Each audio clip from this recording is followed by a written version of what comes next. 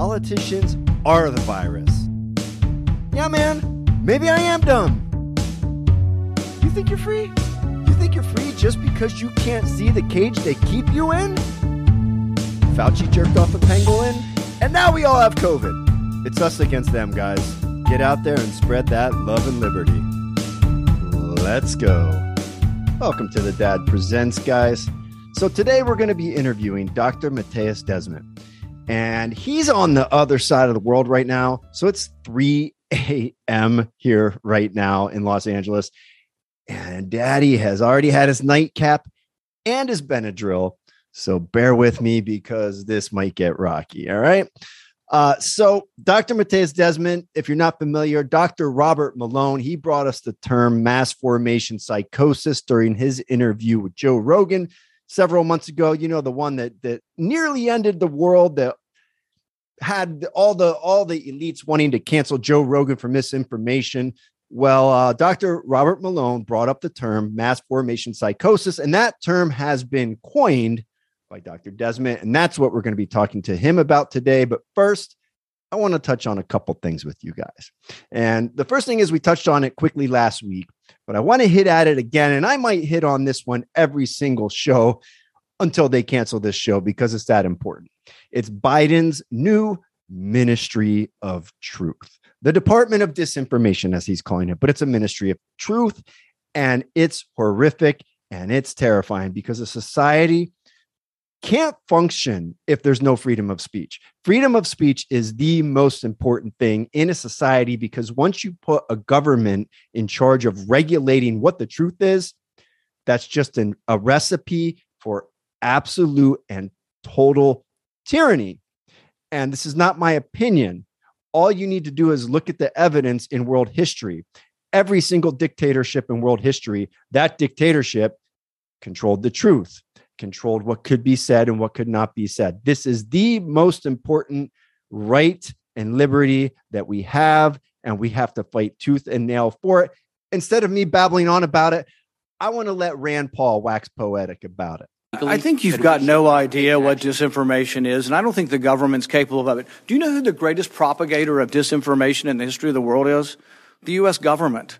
Are you familiar with McNamara, the Pentagon Papers? Are you familiar with George W. Bush and the weapons of mass destruction? Are you familiar with Iran-Contra? I mean, think of all the debates and disputes we've had over the last 50 years in our country. We work them out by debating them. We don't work them out by the government being the arbiter. I don't want you guardrails. I want you to have nothing to do with speech.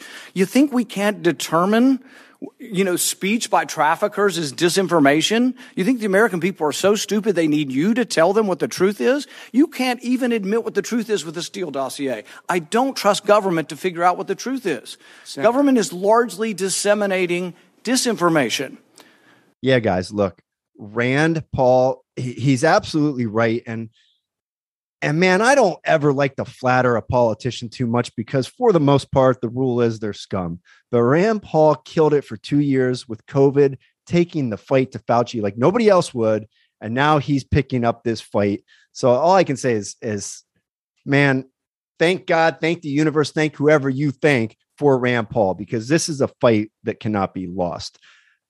He's right. Our government has been the biggest purveyor of lies and disinformation. And I don't like to call it disinformation because what it has been has lies. They've knowingly lied to us for my entire lifetime. And in the past couple of years, they've ratcheted it up more than ever before. And now in the modern day we live in, with the internet as open as it is and podcasting, people are able to communicate back and forth and pass true information and expose the government for their lies. And they hate that because it strips them of their ability to control us and control the narrative. So this is their attempt at taking the power back and be able to control speech, 100% control. Okay. And we can't let this happen. If you've never been involved in government, or you've never been very political, or you've never canvassed a neighborhood about an issue, this is the one where we have to start. This is it. Now, the other subject I wanted to touch on very briefly before we had the doctor on, abortion. Abortion. Whew. I hesitate because I don't like talking about it because it's icky and everyone has such a passionate opinion about it one way or another. And frankly, I feel like we are dealing with more pressing, important issues in the world right now than this. And we really don't need one more divisive subject lumped into the mix to divide us up and get us fighting with each other. However, that said, this is the Dad Presents, right? This is called the Dad Presents. We deal with parenting issues, and this has a tremendous impact on parenting, on life, on society in general. So we got to address it. People have been asking me all week long how I feel about it. Friends, family, people emailing the show.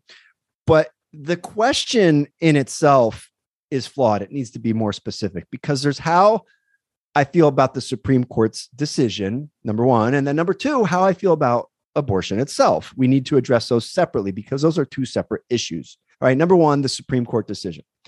Well, when Roe v. Wade was passed back in the 70s, they passed it based on the 14th Amendment. The 14th Amendment states that the state, the government, cannot infringe on anyone's life or liberty without due process. That is the 14th Amendment. I mean, it's much longer than that, but that's the essence of it.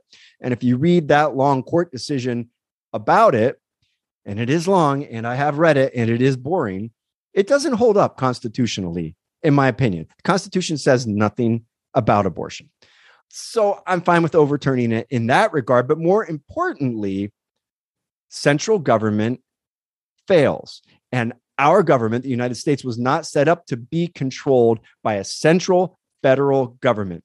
It was set up as a republic where every state is supposed to be its own individual governing body, an experiment of 50 independent states who are all working together as one collective. So getting rid of this decision, reversing this decision, does not outlaw abortion. That's something they want to tell you in the media to make people panic, get everybody fighting again. It doesn't outlaw abortion. It returns the power back to the states, and that's where it should be. If California wants to allow abortion up until 5 days after the baby's born, they can do that. If Mississippi wants to cut it off 5 minutes after conception, they can do that. That will be up to the voters in those states. And that's better than leaving it up to a central government and forcing 350 million people to live under rules they may not agree with. At least if you give the power back to the states, people have options. So that's how I feel about the court decision. I believe it should be overturned. Now, about abortion and the ethics of abortion, just like with every other issue, the way this one bears out for me is it's an issue about liberty. And liberty is synonymous with body autonomy. You should have the right to make decisions about your own body. I felt that way about COVID and everything that came along with that. And I feel that way about this issue and every other issue because I'm a consistent person with principles. However, body autonomy, there's something else to consider here. We have two bodies. You have the mother, you have the fetus. And we all agree in this society that murder is unethical and wrong. We agree with that. And murder is the killing of a human who doesn't want to die. So when we're talking about abortion, the ethics of it all come down to one question, which rarely gets addressed. One question: what is a human? What makes a person, a living thing, a human? That's what we need to determine in order to decide the ethics of abortion. Is a human determined just by having the DNA of a human? Does that make you a human? If so, then you're a human at the moment of conception because all the DNA is there. Or is a human someone who has been born? Or do you become a human once you could live outside your mother's womb on your own? Or is it something in between? What makes a person a human? And like I said, I've never heard anyone attack this subject this way. And I think the reason for that is because it requires nuance and logic, and people don't like either of those things. People don't want to look at this with nuance. They want to have an opinion. It's murdering a baby, or it's stealing away a woman's rights, and they want to react emotionally instead of being nuanced. But we're going to be nuanced. This show is nuanced. So I think 99% of the people in the world would agree that abortion, like the day before the birth, is wrong. So 99% of us would be in agreement that a baby doesn't become a human on the day of its birth. It was a human the day before. So in that case, when does it become a human? Is it when the fetus is viable? In other words, is it when the fetus can live outside the mother's womb? Well, maybe. But doesn't that depend on the medical technology of the day? Right? So like a fetus in 1950 viability is not the same as viability today in 2022. You have babies now in 2022 that are surviving and thriving at like 23, 24 weeks. I have a friend with a kid like that who was, the baby was born 8 years ago at like 24 weeks. It was less than a pound, perfectly normal, healthy child. 1950, that child would not have stood a chance. So that the fetus viability doesn't seem like a good rule either, because it is subject to change depending on medical technology. So when does a fetus become a human? I'm not sure science has determined this. I'm not sure they have. I'm not sure there's a hard line answer for this. For me, I think what separates us from all the other animals in the animal kingdom, right? We're a mammal. We're an animal like a dolphin or a dog or a cat. We're a mammal. What makes us human? You could say our DNA, but I don't think it's just that, because I don't think most people would agree that when a sperm hits an egg, 2 seconds later, all that DNA is there. I don't think people would call that a human. I don't think anyone would.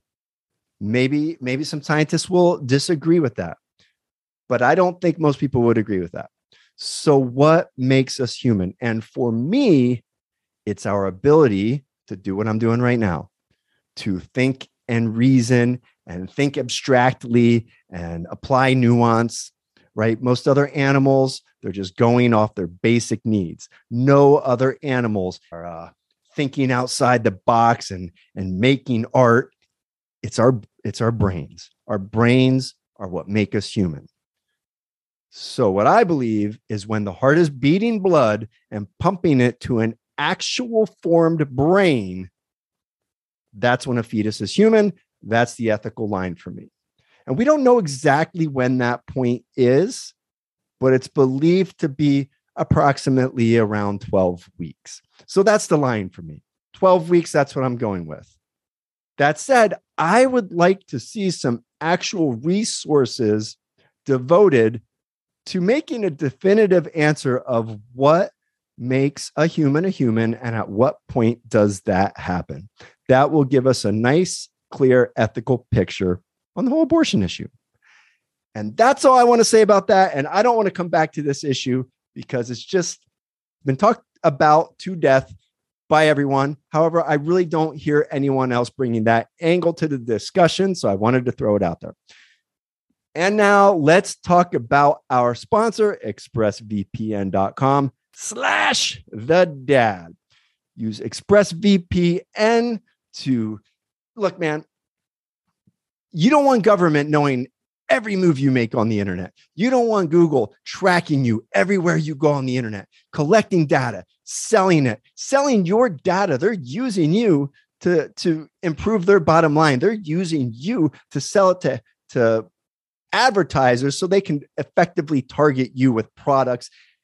And you don't need to be wasting your money on products right now. You need to be saving. You need to be buying some meat and canned goods and bullets and stocking up on that, and stop buying trash that you see on Instagram. Get expressvpn.com/thedad. You get 3 free months. If you don't dig it, you cancel before month 4. You never pay a dime. Support expressvpn.com. It's a great product. They're doing an important service for the world, giving us privacy. And by supporting them, you're supporting this show. Guys, I need your fucking support. Support me, guys. Come on. My titties are getting saggy. Give me some support. All right, let's get into the show. Today, we are going to be spreading love and liberty with Dr. Mattias Desmet, Professor Desmet came into the public consciousness like a bombshell last year when Dr. Robert Malone referenced him and his points relating to mass formation and how it was affecting COVID hysteria on an episode of the Joe Rogan Experience. And that episode was viewed like 70 million times. It just caused chaos in this country. Dr. Desmet is a clinical psychologist in Belgium. He's a professor at Grant University. He holds a master's in statistics. So he's can see in depth into all the statistical misinformation we were given for like a year and a half. He's the author of several books, including The Psychology of Totalitarianism. You can find that on Amazon. We are honored to have Professor Desmet on the show. Professor, it's 2 a.m. where I'm at, so I'm a little bit punchy, but it's morning where you are overseas. How you doing this morning? I'm doing fine, thank you. And thank you for inviting me, Matthew. Yes, I've wanted to talk to you for a long time. This show's taken strong stands regarding COVID and the lockdowns and what they did to our kids. But before we get into all that, before we get into the weeds of COVID and the public consciousness, can you give the audience just like a broad definition of what mass formation is? Yes, I think I can. Well, mass formation is a specific kind of group formation, which is characterized by certain very mind-boggling characteristics of individual mental functioning. So people who are in the grip of a process of mass formation typically, for instance, become radically blind for everything that goes against the narrative they believe in.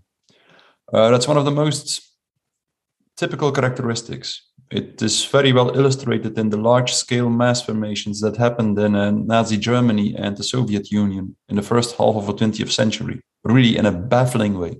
You can read the testimonies of Nazi officers, and you will see that how extremely blind they were, how convinced they were that they did their utmost best for the Jewish people, for instance. It was a very strange thing to read. It's a very strange thing to read if you read their letters often to Jewish people, in which they seemed convinced that they really did their best for their victims, actually. So that's one thing. People become extremely blind for everything that goes against the narrative they believe in. And in a certain way, they are radically unable to take a critical distance of what they believe in. That's something really typical. Then a second characteristic of mass formation is that when people are in the grip of this process of mass formation, they typically are willing to sacrifice all their egoistic and individual interests. In a very strange way, people are willing to sacrifice the people they love, the people themselves. So it's really something that is also very typical for mass formation. And then a third characteristic is that people actually, in a mass, become convinced, or typically show the tendency to stigmatize, and in a later stage of the process, to destroy the people who do not go along with the masses, with the crowd, so who do not belong to the group. And they typically do so as if it is their ethical duty to do so. That's something very typical. You see it in all major mass formations in history, whether it was, we are talking about the Crusades or the French Revolution or the witch hunts or the Soviet Union or Nazi Germany. You see always the same. People who are into the process of mass formation become radically convinced that it is their ethical duty to destroy everyone who does not go along with them. So, in this strange type of group formation, which has been studied for 200 years now by such people as Gustave Le Bon, McDougall, Kennedy, Freud, Hannah Arendt, this strange process of mass formation, and that's something that I think I'm the first to highlight this in a very explicit way in my book, The Psychology of Totalitarianism, which will be published in America now, June 16th, I believe. Well, this strange process of mass formation happens when the population is in a very typical, or a large part of the population is in a very typical psychological mental state, in a typical psychological state, when very specific conditions are met. And the most crucial of these conditions is that there have to be a lot of people who feel socially isolated, who do not resonate anymore with their natural and social environment. That's something extremely important. Just before the corona crisis, so we've seen throughout the last 300 or 400 years that the number of lonely people who feel lonely has been increasing step after step, progressively, and that actually was a consequence of the industrialization of the world, and also of the use of technology, for instance. That's very typical in one way or another, and that's also something that I explain in my book. In one way or another, the use of technology and the industrialization of the world disconnects people from their social and natural environment, and that's also the reason why the process of mass formation became increasingly strong throughout the last 2 centuries. As the number of people who feel socially isolated increased, the process of mass formation became increasingly strong. And that's interesting.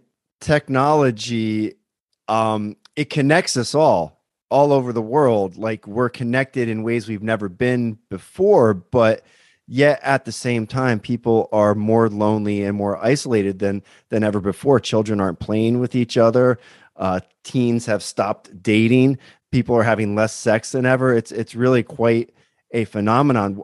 The comparison you make to Nazi Germany and how Nazis believed they were doing the right thing. It's whenever you compare anything to Nazis, people immediately write that comparison off because you're not supposed to make that comparison. But we saw a similar thing with COVID. Like, people were losing their jobs, and people on the COVID hysteria sidelines were cheering this on like this was a good thing. Like, by taking away your job because you won't get this shot, I'm doing a solid for society. I'm doing the right thing. If I yell at you in the street because you're not wearing the mask, if I shame you, I'm doing a good thing.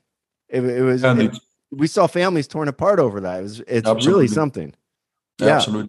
And so, the kind of totalitarianism that might emerge now will not be the same as Nazism or Stalinism. It will be a different kind of totalitarianism. It will be a technocratic totalitarianism, which Hannah Arendt warned us already for in 1951. In 1951, she said already that after the fall of Nazism and Stalinism, we would witness the emergence of a new totalitarianism. And that totalitarianism, she said, will be a technocratic totalitarianism led not by gang leaders such as Stalin and Hitler, but by dull bureaucrats and technocrats, she said. And I think that's what we are at risk of now, a serious risk. And as you said, there are differences, of course, with Nazism, a lot of differences, but there is also a similarity. And the similarity you point at is exactly this, that we are witnessing, again, a process of mass formation with its typical characteristics, that people feel that it is their ethical duty to report everyone to the state who doesn't go along with the narrative, or to try to exclude and stigmatize everyone. And that's what we are at risk of. And as I said, this process of mass formation, it actually happens under very specific conditions. The first one to be the social isolation and the loneliness, which was huge before the corona crisis. Before the corona crisis, over 30% of the people worldwide reported that they did not have one meaningful relationship at all, and that they only connected through the internet. Wow. With other people. And the internet is perfect to exchange information, but the deeper, more human and more physical connection that exists in a real conversation deteriorates in an online conversation and is destroyed to a large extent. So that's the problem. It's very useful to spread information, but as we move on, as we start to communicate more and more online, we also will see that the quality of the human qualities of the conversations and of connections decrease. Yes. I think you nail it with that the internet is a great way to exchange information. And one of the reasons we know governments have been lying to us all over the world is because we're able to directly communicate information back and forth, and that's a beautiful thing.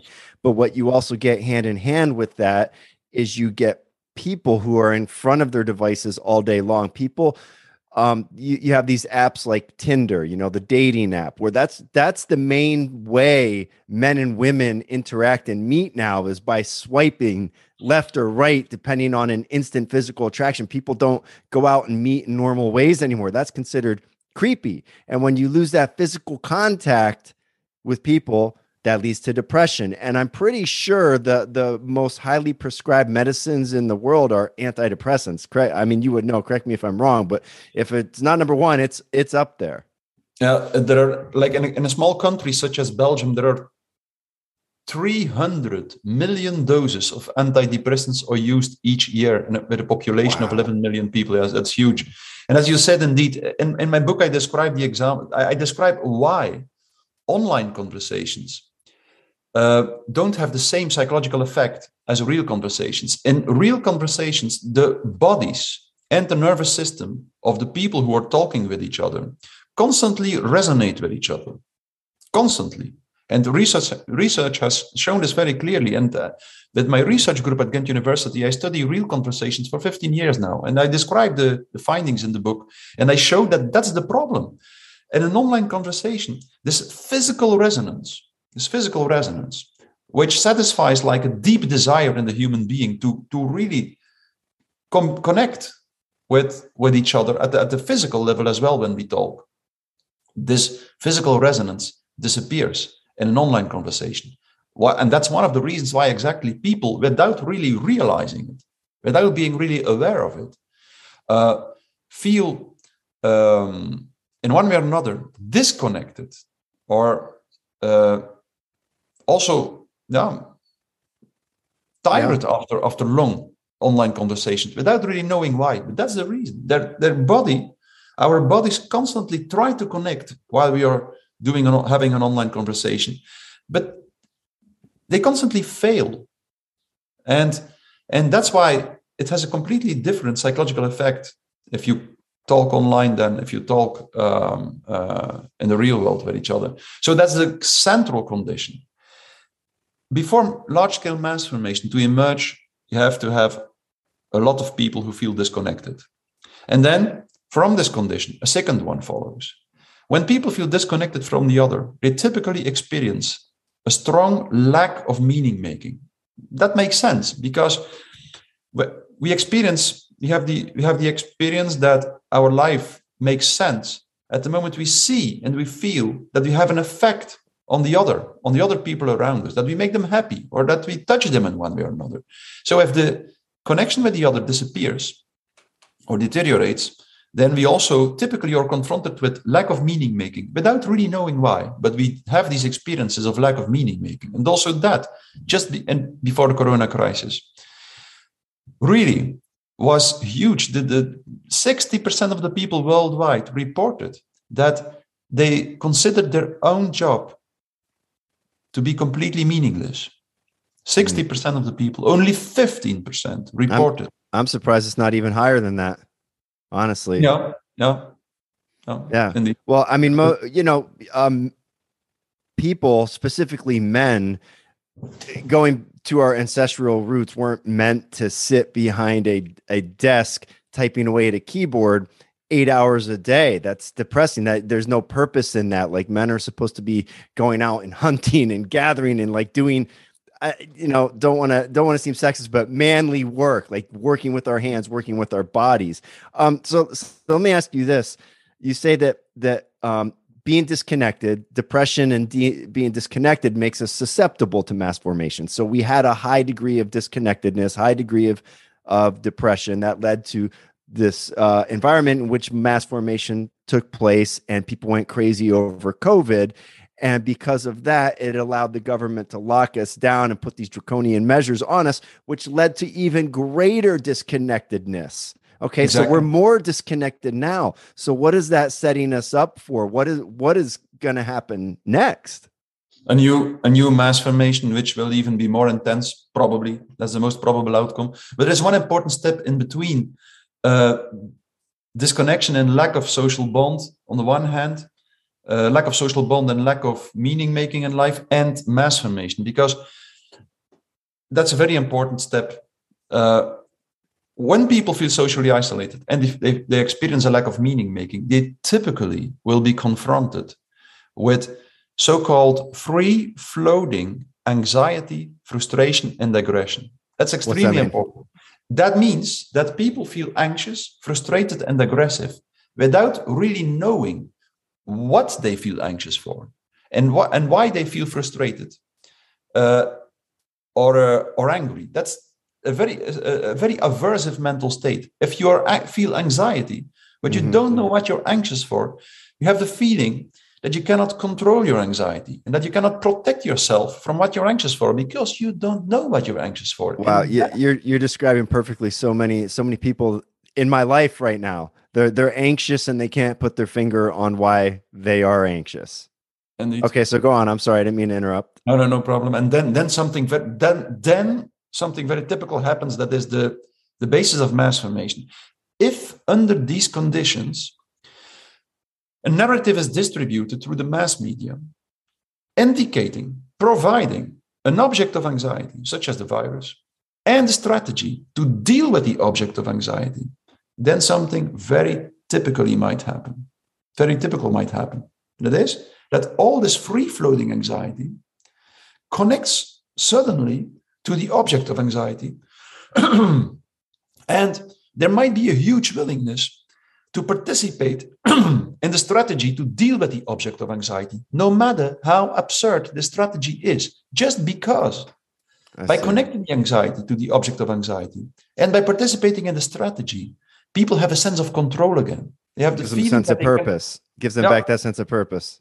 Exactly. Okay, so people are feeling this anxiety. They make the connection between the anxiety and COVID, even though that may not necessarily be it. So then becoming a COVID warrior gives them a new sense of purpose, which is how you build an army of people to carry out your evil doing, I guess. Yeah. Wow.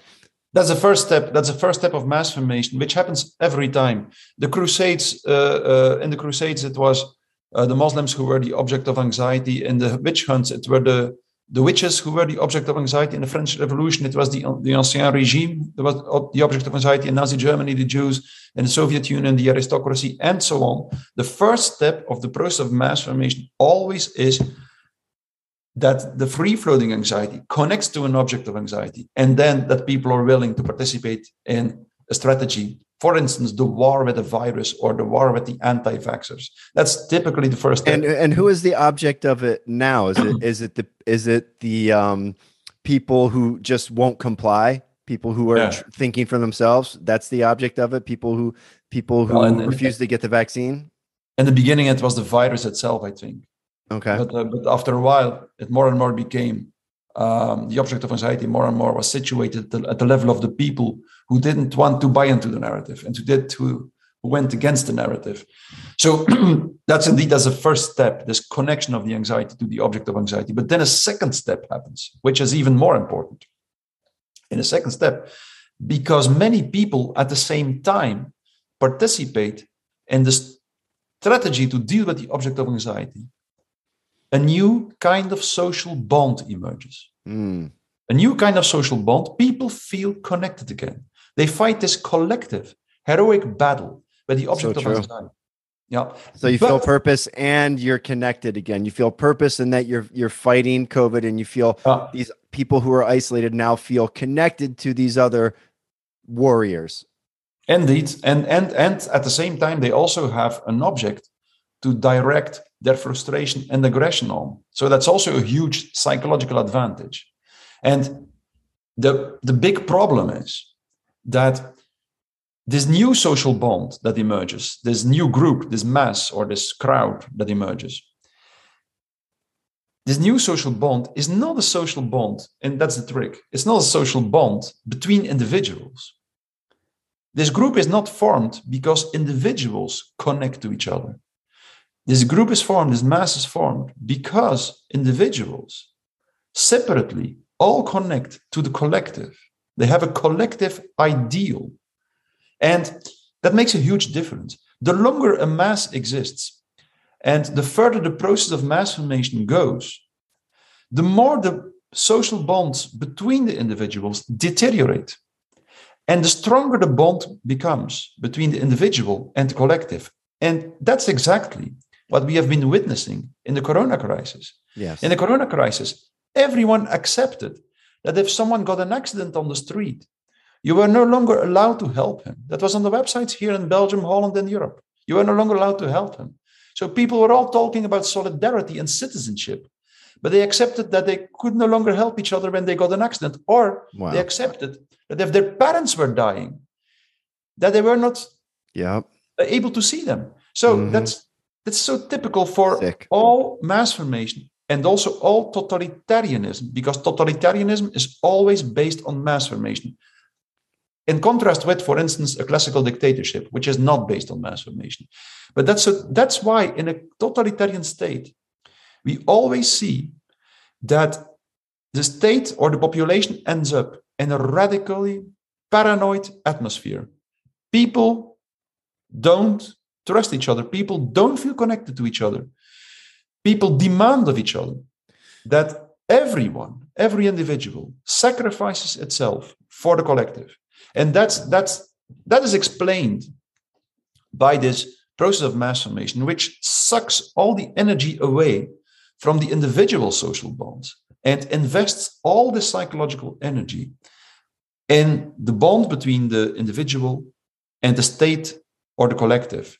And that makes it so destructive, the process of mass formation. That makes that, like mass formation is a symptomatic solution for loneliness, but it's symptomatic because it creates even more loneliness, and it prepares the population for a new mass formation, which is even stronger. And that's the entire problem. It's extremely strong. It's exactly the same. Psychologically, technically speaking, mass formation is it's identical to hypnosis. The process is exactly the same as hypnosis. Wow. Yeah. And the same kind of people that are susceptible to hypnosis are probably more susceptible to mass formation. The way people just laid down and accepted that it was normal to not be able to kiss your mother goodbye as she was dying really bothered me. What bothered me just as much, if not more, is the way people so willingly allowed their children to be abused by here in California. Children did not go to school for a year. And then when they went back, they had to wear masks all day for another year. So just 2 years of abuse that people went along with. That really bothers me. And I want to ask you about that. But before that, you triggered something in me when you're talking about how, the bond is to the collective and the ideal more so than bonding between an individual. And I want to ask you, and this question might actually upset some listeners, but I'm curious, like the way in which you were describing it sounded a little bit to me like religion. Is that what religion is in some ways, or is this different? Would you separate that? I think it depends. If you're talking about state religion and institutionalized religion and dogmatic religion, might come close sometimes, yes.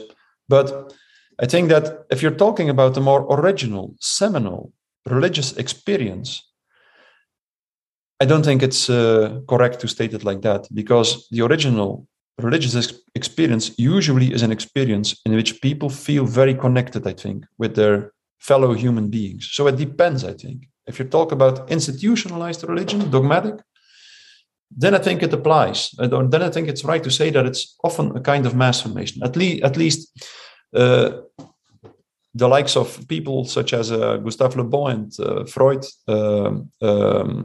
claimed that religion sometimes could be a type of mass formation. I also believe that, yes.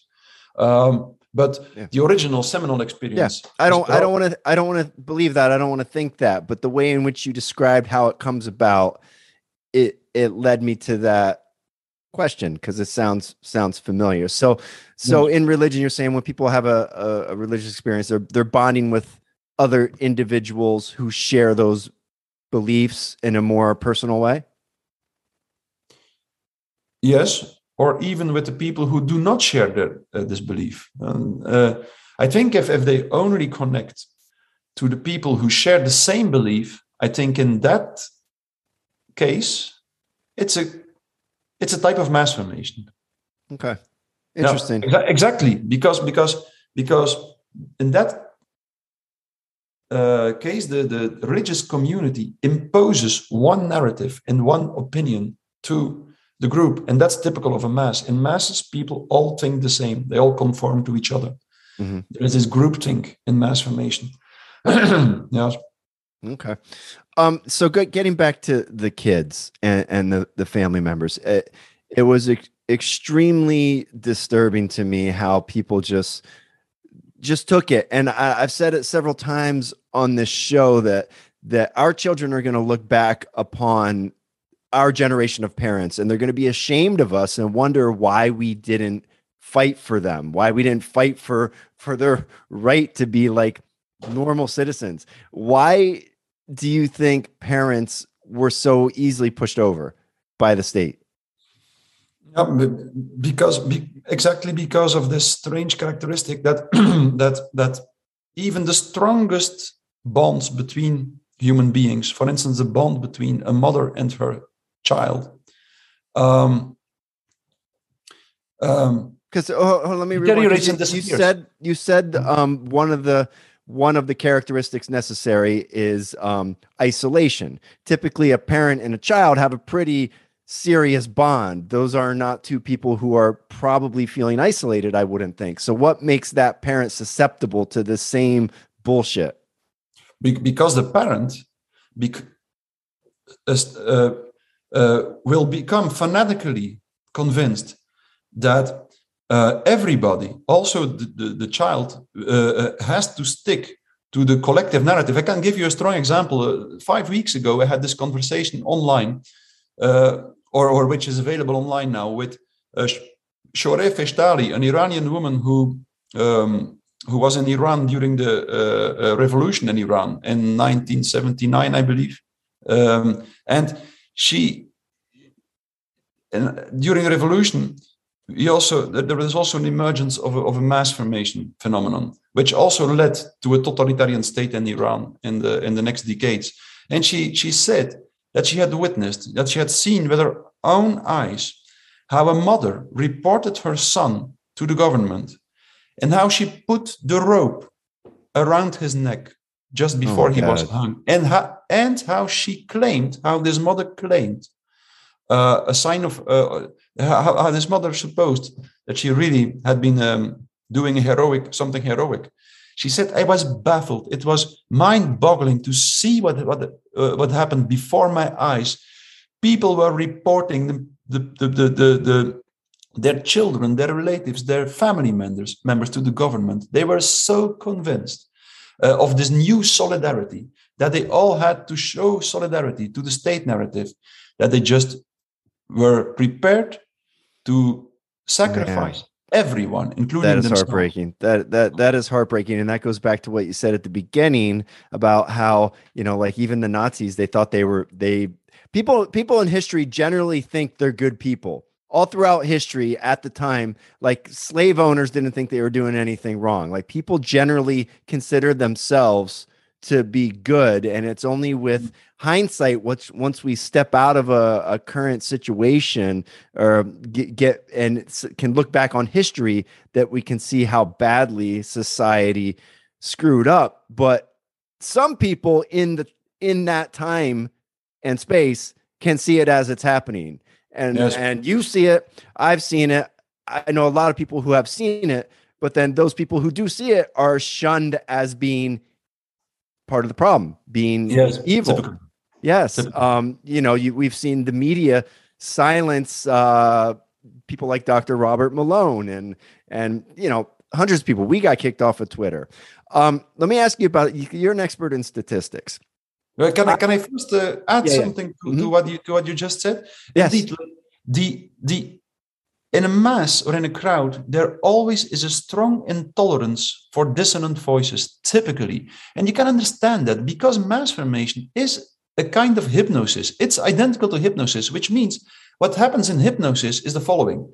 A hypnotist withdraws the attention from the environment, from reality, and focuses it on one small aspect of reality. And once all the psychological energy and all the attention is focused on one small aspect of reality, you see that the rest of reality seems to disappear. The hypnotized person is no longer aware of the rest of reality. And this mechanism is incredibly strong, so strong that you perfectly can use a simple hypnotic procedure to make someone insensitive to pain during a surgical operation. This happens hundreds of times in Belgium here.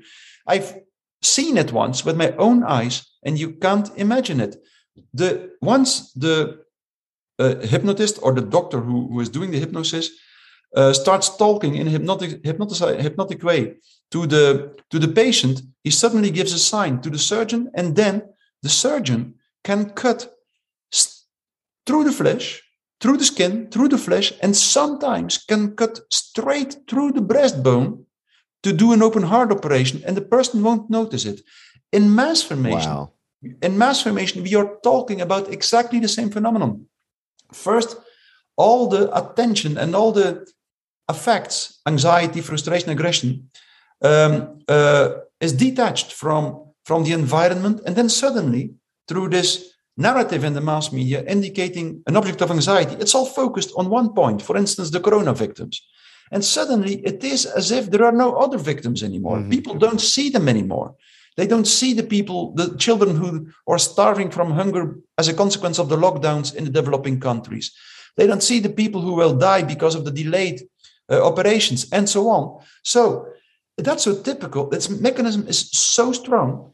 Once people are in it, they are really in the grip of this process. And at that moment, they absolutely don't want to wake up. They don't want to wake up, because if they wake up, they would be confronted again with all these terrible conditions, such as this loneliness, this lack of meaning making, this free-floating anxiety, frustration, aggression. That's what they don't want. They want to stay in this hypnotic state. And that's why they become so intolerant for dissonant voices. That's exactly why. Yeah, and also if they wake up, they have to confront the reality that they were horribly wrong and did bad things, which is something people aren't good at. You kind of, with the hypnosis, you kind of answered what I wanted to ask next. And it's you're a statistician. And I bought into COVID hook, line, and sinker in like January and February when we were hearing it on the news. And I work in healthcare. And we wore our masks and we isolated for the first couple weeks in March. And then by late March, early April, the data was starting to come out. And the data made it very clear that the disease was not as dangerous as they were telling us it was. And at that point, I started spreading that message. And I couldn't understand why almost everybody I knew was still terrified. Then 2 months after that, Black Lives Matter erupted in chaos and protests, and the protests got violent. And the same people who were telling us we couldn't leave our house because we were going to die or we were going to kill other people were now telling us it's okay that they're doing it. They're not spreading the disease. And when that happened, I was sure the whole world would wake up and see through all this bullshit. Like this was a clear contradiction. They're clearly stepping all over their own narrative.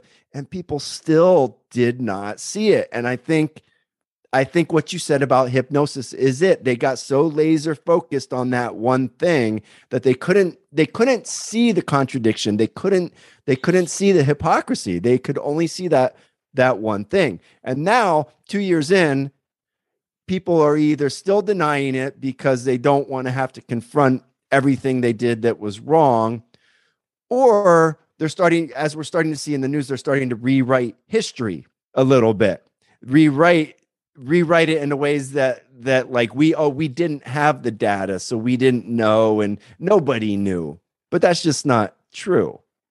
No. In the beginning of the crisis, actually, I actually don't call myself a statistician. I'm a psychologist, but I have an additional degree. I have an additional master in statistics. So but for me, a statistician is someone who is doing statistics day in, day out, and that's not what I do. I have been involved in statistics daily Okay, but you understand them very well. Yes, anyway. But indeed, that's in the beginning of the crisis. That was also the first thing I did. I started to study the statistics a little bit, and I noticed almost immediately, together with people such as John Ioannidis of Stanford, this famous medical statistician, I noticed almost immediately that the mortality rates of the virus were dramatically overestimated, like by the factor 10, I think. Yeah. And when I tried to show this to my peers or to my colleagues, most of them really neglected that. They even became angry,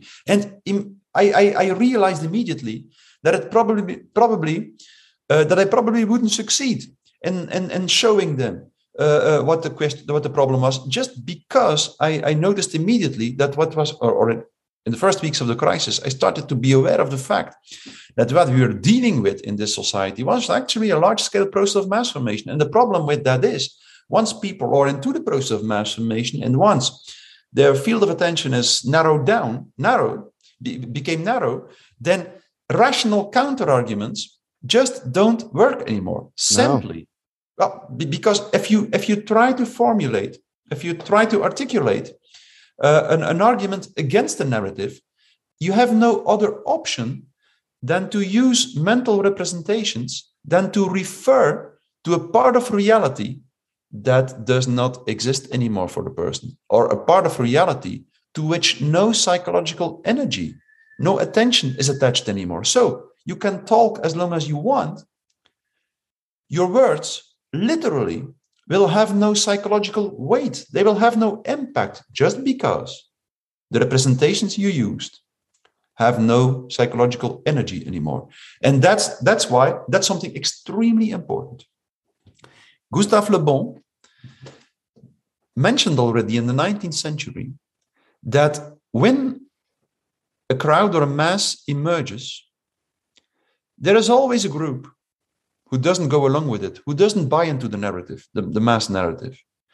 And he says that this group typically is baffled by what they see, and they try to wake the masses up. They try to show them that they are going along with a narrative that is utterly absurd or blatantly wrong. And you will always see, Gustave Le Bon said, you will always see that this doesn't work. You cannot wake up the masses, but, and now it comes, and that's the most important aspect of my book. I describe this in detail. You won't succeed with rational argumentations to wake the masses up, to wake the people up who are in the grip of the process of mass formation. But your words, the resonance of your voice, will disturb the hypnosis, and it will make that the hypnosis does not become so deep that the masses start to be fanatically convinced that they have to destroy the people who do not go along with them. History shows this time and time again.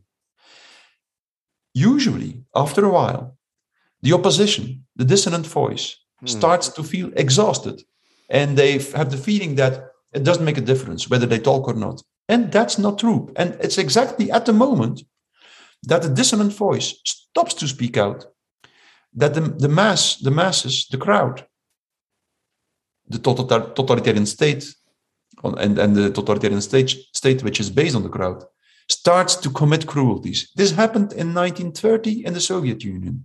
The opposition went underground, stopped speaking out in public space, and within a period of 6 months to 1 year, Stalin started his large purges, which claimed tens of millions of casualties. I'm a little confused by what you're saying, because you're saying you can't wake them up. No.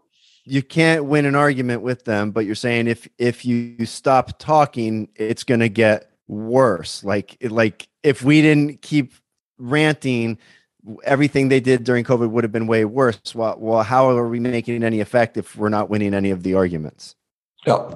No, yes, indeed, because you will never be able to convince the people who are in the masses through your rational argumentation, but you will disturb the mass formation in the hypnotic state. That's what happens, because mass formation is induced by the voice of a leader. That's why totalitarian states, which are based on mass formation, always use indoctrination and propaganda as their first strategies.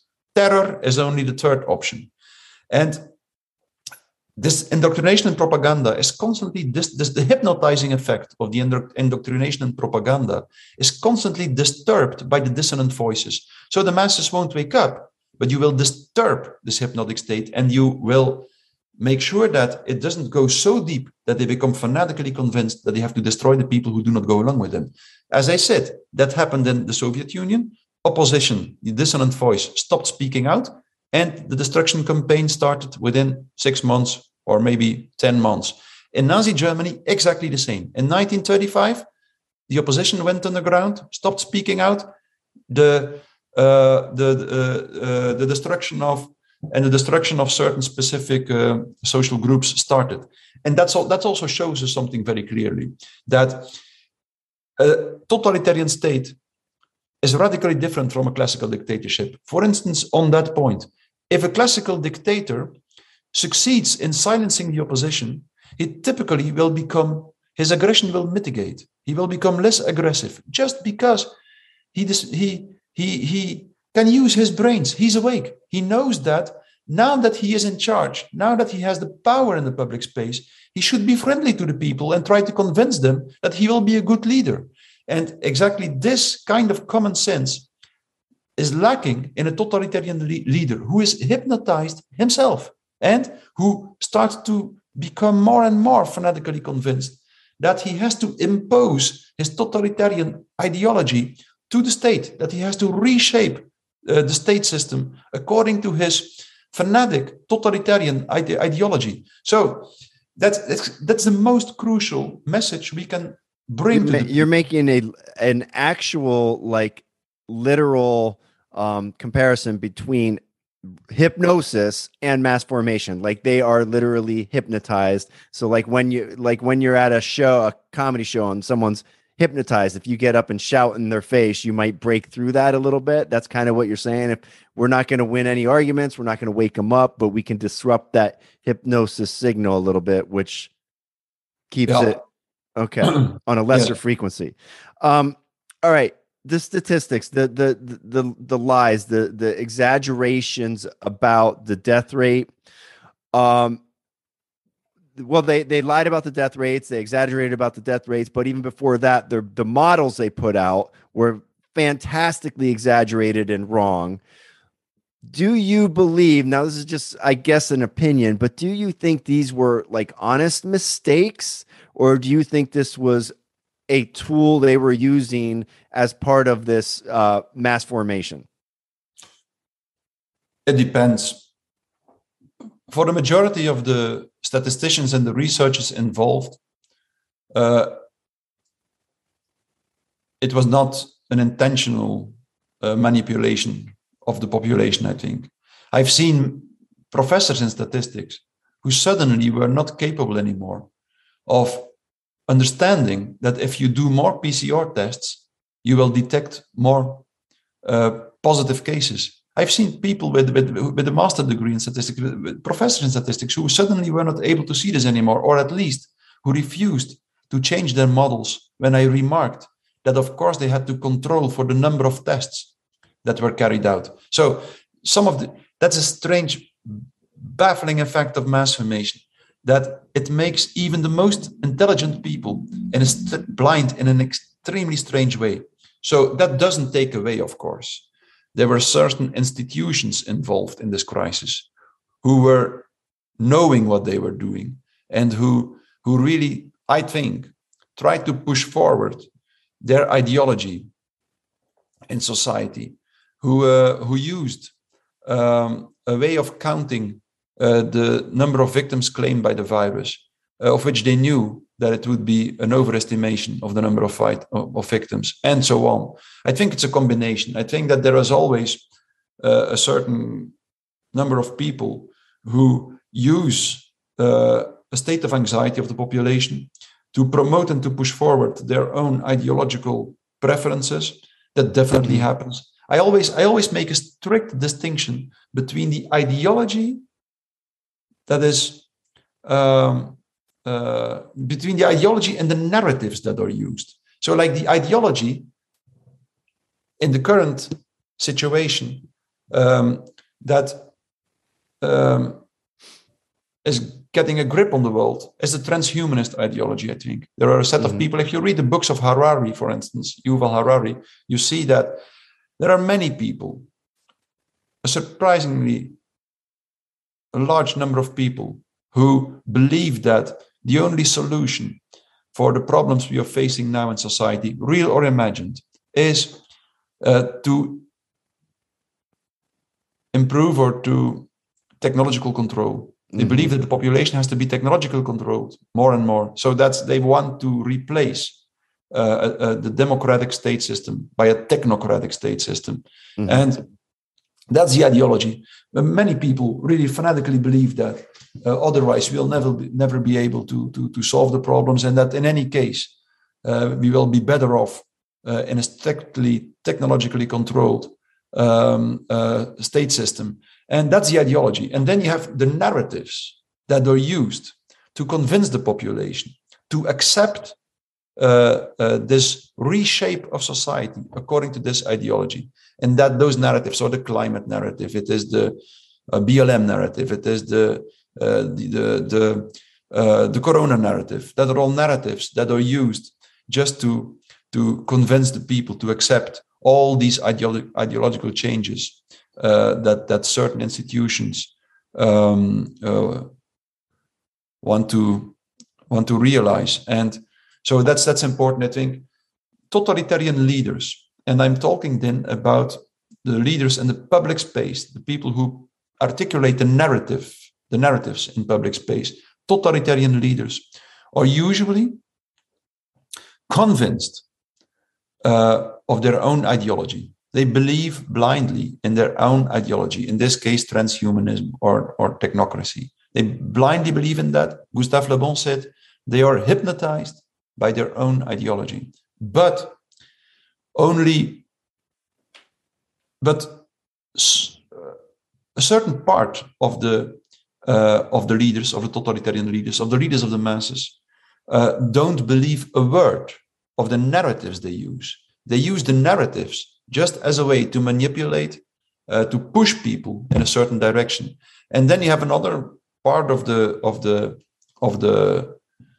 experts and the leaders involved in this situation, for instance, who both believe the ideology and the narratives. I know many people who are extremely intelligent and who are really radically unable in a way that goes beyond understanding.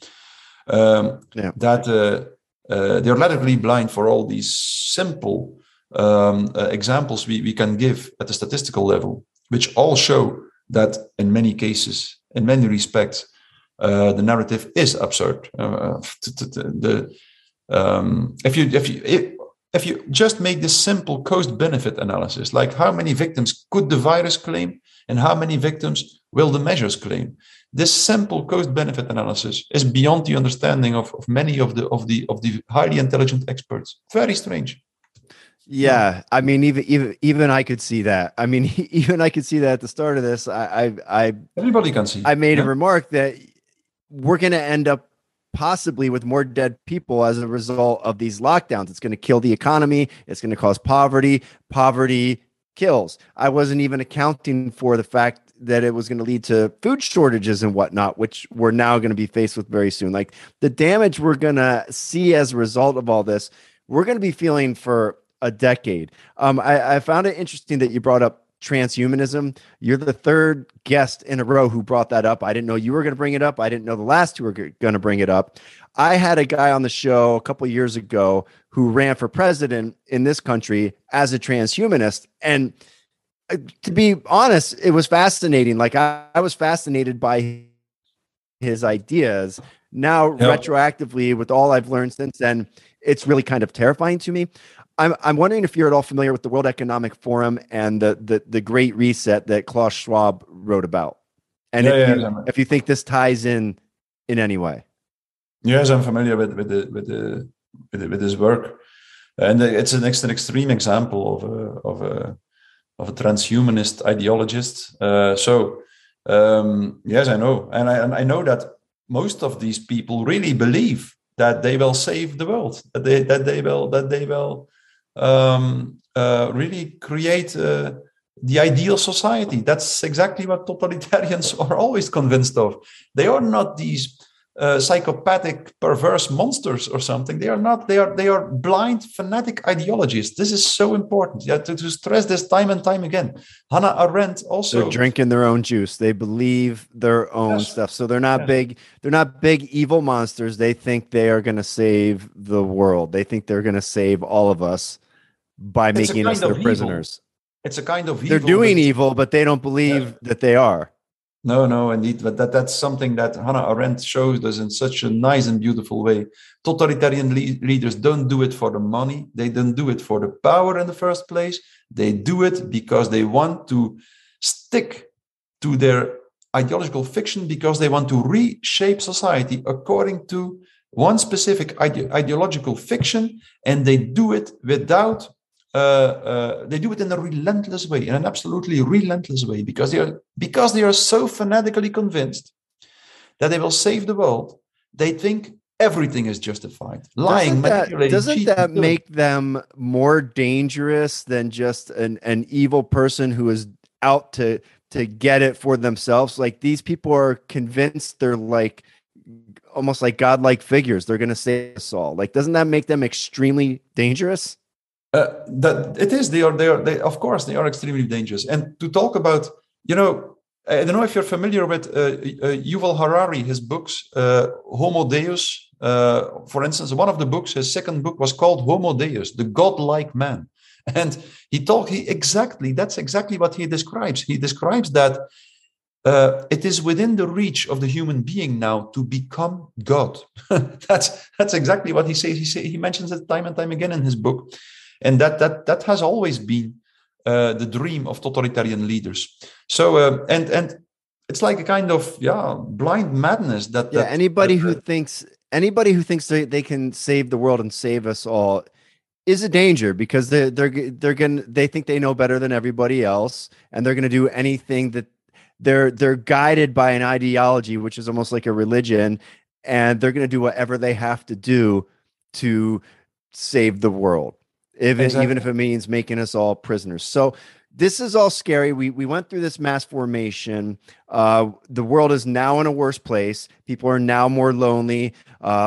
Poverty is creeping up. The wealth gap is bigger than it's ever been before in history. Inflation is out of control. People are going to start going hungry. Coronavirus is going to circle back around in the fall. They're probably going to start the same nonsense again. It seems like we're headed for some very bad times in this world. So we're coming up on time. All this paints a very grim picture. Give us a little hope. Like, what can we all do? How do we get out of this? What's the path forward? There is hope, definitely. And exactly because there is one cynical advantage of totalitarian systems and of mass formation. And it is that it always destroys itself in a relatively short period of time. That's the advantage. That's also something that I explain in my book, why it is always self-destructive. Hannah Arendt said, a totalitarian state is always a monster that in the end devours its own children. So it is self-destructive. The masses are always self-destructive. It has been described by Freud, by Gustave Le Bon, by Canetti. Everyone knows that. The masses are self-destructive. But you have to find a way, you have to make sure that they've destroyed themselves first before they destroy you. That's the challenge. Yeah. That's a challenge. And that's exactly why you have to continue. We all have to continue to speak out, not because we believe that we will be able to wake them up, but because we will disturb the process of mass formation, make sure that it doesn't become so deep that they start to destroy or to eliminate the people who do not go along with the masses. And in that way, the masses will weaken themselves more and more and more until they become so weak that the group that doesn't go along with the mass can become the guiding principle in society. There are several.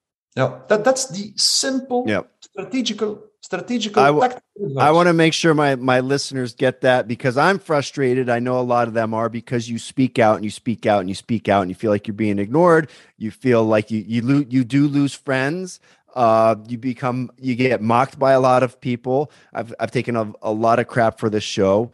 So your message is keep doing it. We have to keep doing it, because if we go underground and we only start talking to each other, we do end up with Nazi Germany. Like, it does get worse. So we have to keep talking. We got to interrupt that signal by running our fat mouths. That's what he's telling us.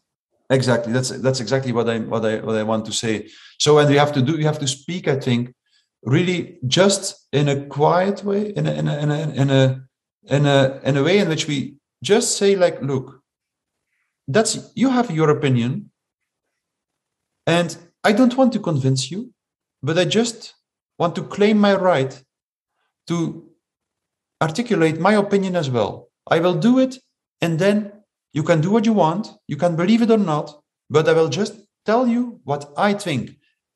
Everybody has his own style. Everybody has to speak out in his own way, according to his own subjective preferences. But that's the best, usually, as a general rule, that's important. Just say, like, look, that's your opinion. I will articulate mine. And then we will accept each other's opinion. That's what we have to do. And if we continue to push, if people don't agree, and we continue to try to convince them too long, then we will have the opposite effect. Their subjective system will close down. And so we don't have to try that. We just have to know that simply expressing our opinion already has an effect that we will not be able to observe immediately. We will not be granted the pleasure to hear the other person say that we are right, but we don't have to. That's not necessary. We just have to. That's a basic want and desire from someone when they are debating something. You want to hear that, okay, you're right, I get it. Or even like a year later after all this, you want to hear, you know what? You were right. I was wrong. But you're not going to get that. And you have to be happy not to get that, even when it becomes painfully obvious that you were right and they were wrong. You're never going to, and nobody wants an I told you so. So just keep speaking the truth. I thank you for speaking the truth. I thank you for having the courage to, I know your colleagues are probably giving you hell. Like, most of the academic world is not on your side. So I really appreciate your courage. Thank you for coming on the show. Tell people again about your book, where they can get that. I guess it's not for sale yet, but can they pre-order? They can pre-order, yes, through Amazon. It's the title is The Psychology of Totalitarianism. Maybe we can add a link or something. There are other options. I'll do that. I'll put it in the show notes. Check the show notes, people. Yeah, perfect. All right. Yes. Thank you so much, Doctor. Thank you very much for inviting me. All right. Yes. Take care. I'm going to bed. Yeah. Sleep well.